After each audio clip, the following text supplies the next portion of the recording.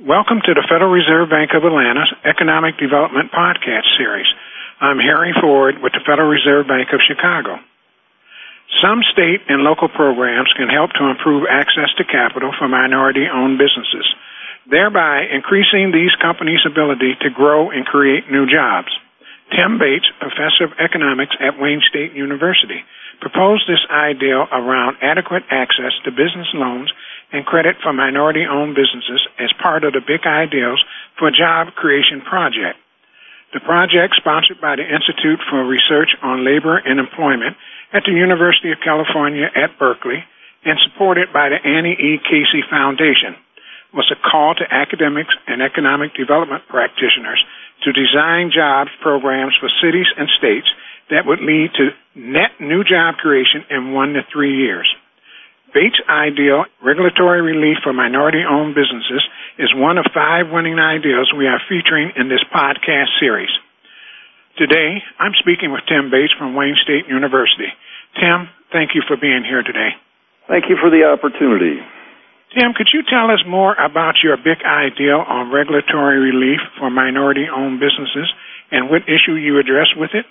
The crux of the matter is improving small business access to credit, specifically small businesses owned by African Americans and Latinos. In terms of credit availability, minority-owned businesses, in comparison to small businesses generally, in seeking loans from financial institutions, have 3 patterns of results that are somewhat problematic from the standpoint of maximizing the development and job creation potential of these firms. First of all, relative to small firms owned by whites, the minority borrowers receive smaller loans. For the loans they receive, they pay higher rates of interest, and their loan applications are more likely to be rejected.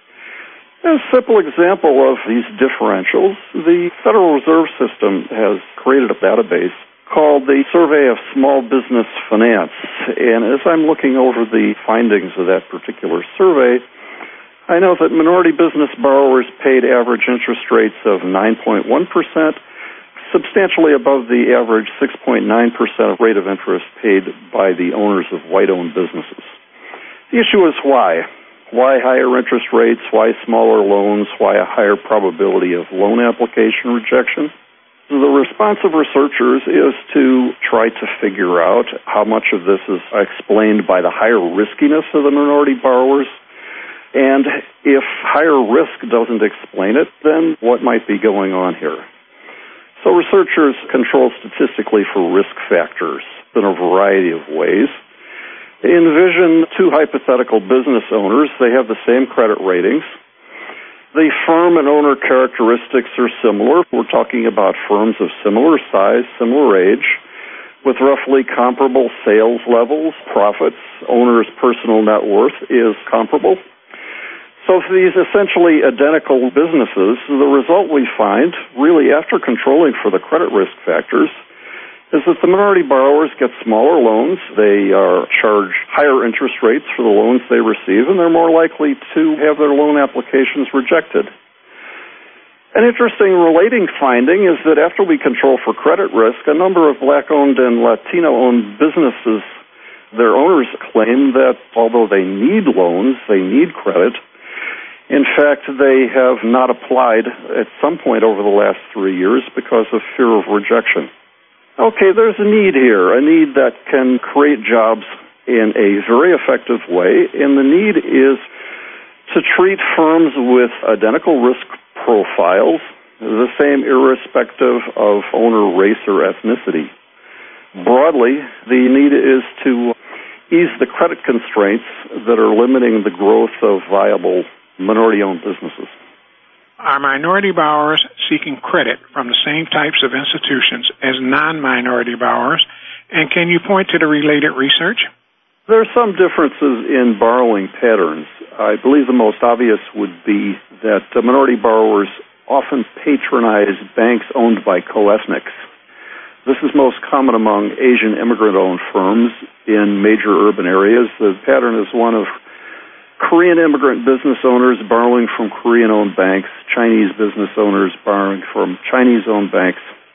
To some extent, too, the same pattern is observed among African American business borrowers who borrow from black-owned banks.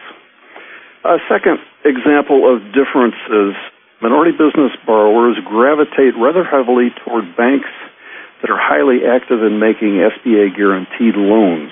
These are government guaranteed loans whereby SBA takes 75% of the default risk. These tend to be larger banks. Often they are banks with many retail branches. In any major urban area, there's a grapevine whereby minority business owners tend to be aware of the banks where they will receive a less positive versus more positive reception. In terms of the underlying research, this is not the type of issue that lends itself to questions that appear in nationally representative databases. Much of the research has been done by sociologists who've done case studies in cities like Los Angeles and New York and have talked to many hundreds of business borrowers. Tim, your paper notes that minority-owned businesses already employ a significant number of workers. How exactly does your ideal create new jobs? How many and what types of jobs do you believe it could create, and what would be the cost? Not all types of businesses are credit constrained, so easing credit constraints would hugely impact really only the set of minority businesses that is most directly credit constrained. Two stand out. One is the construction industry, and the other is manufacturing. If minority borrowers were treated by financial institutions essentially identically in terms of determining acceptance of loan applications and borrowing terms, the result would be larger loans, lower borrowing costs, and more loans flowing to minority businesses. In terms of job creation, actually among businesses owned by African Americans and Latinos, over 60% of all the jobs that are created by firms with annual sales exceeding $1 million a year. Very large firms in minority communities, firms in credit-constrained industries like construction. If we look at an immediate impact over the course of 1 year, the immediate impact is estimated to be only about 14,000 to 15,000 new jobs. But the impact over a 3-year period is substantially bigger. So whereas initially there might be 14,000 to 15,000 new jobs, by the end of a 3-year period, we could easily see that at a range of 25,000 to 30,000 new jobs annually. Now, nationwide, that might not seem like a lot, but we're talking specifically about minority neighborhoods and cities, particularly large cities. And this process, once underway, would continue to build momentum with improved credit ratings, greater credit access, greater firm growth, more firms being created. So we're not talking about a short-term solution that will have a huge impact, but longer term it really could. Tim, in your brief, you described a short-term lending program run by the United States Department of Transportation as one example of this type of program. Can you describe any other successful application of this idea, and what are the results to date? What is particularly useful in terms of the Department of Transportation program is the easing of credit. Now, throughout the United States, there are thousands of local government entities, cities, districts, special authorities that purchase products from small businesses. At the local and state level, the type of product that government entities are most often purchasing is construction. Minority vendors are very heavily involved in local and state government procurement. And one of the major problems they have in being vendors to governmental entities is that a lot of governments pay their bills very slowly. The combination for a minority-owned business in a field like construction of taking on a large job, performing the work, and then having to wait for months to be paid by the local government, this can easily create serious liquidity problems for the firm. In other words, it might not be able to pay bills, and firms could possibly even go out of business. Local governments need to adopt prompt payment provisions, which a number already have. The city of Chicago is a large city that has an explicit prompt payment provision for minority vendors to eliminate this type of problem. At the state level, the state of Maryland has been a pioneer, and for over 20 years, an agency of the state government has been offering short-term working capital loans specifically to minority-owned businesses that win local and state government contracts. Receiving a loan is not automatic. The minority contractor first wins the contract. Then minority contractors have to establish that they do have solid comprehensive accounting systems. If they meet these requirements, the state agency will allow them to receive working capital loans that are tailored to the size and duration of their contract with a state or local government in Maryland.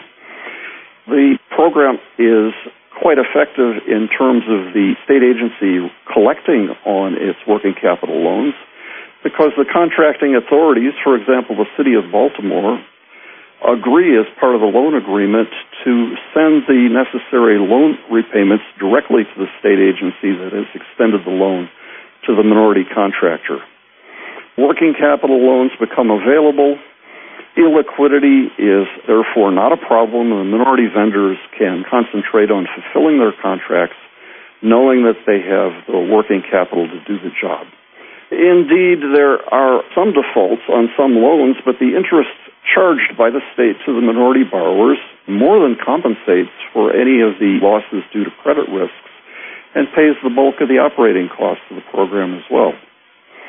So for minimal expense, we have more effective contractors, the ability of minority businesses to take on larger jobs. And over time, Maryland has found that the minority vendors receiving financing under the state program gradually move over to bank financing after establishing a successful record on contract performance and repayment of loans. The program, therefore, has largely destroyed itself by the year 2012 because it's really no longer needed. A constraint has disappeared, and Maryland is known nationwide as one of the states that has been most successful in cultivating large, viable, minority-owned businesses that have created lots of jobs. Well, Tim, thank you very much for joining us today. My pleasure. This concludes our podcast. We've been speaking with Tim Bates, Wayne State University Professor of Economics. For more podcasts on this topic and others, please visit the Atlanta Fed's website at www.frbatlanta.org. If you have comments or questions, please email us at podcast@frbatlanta.org. Thank you for listening.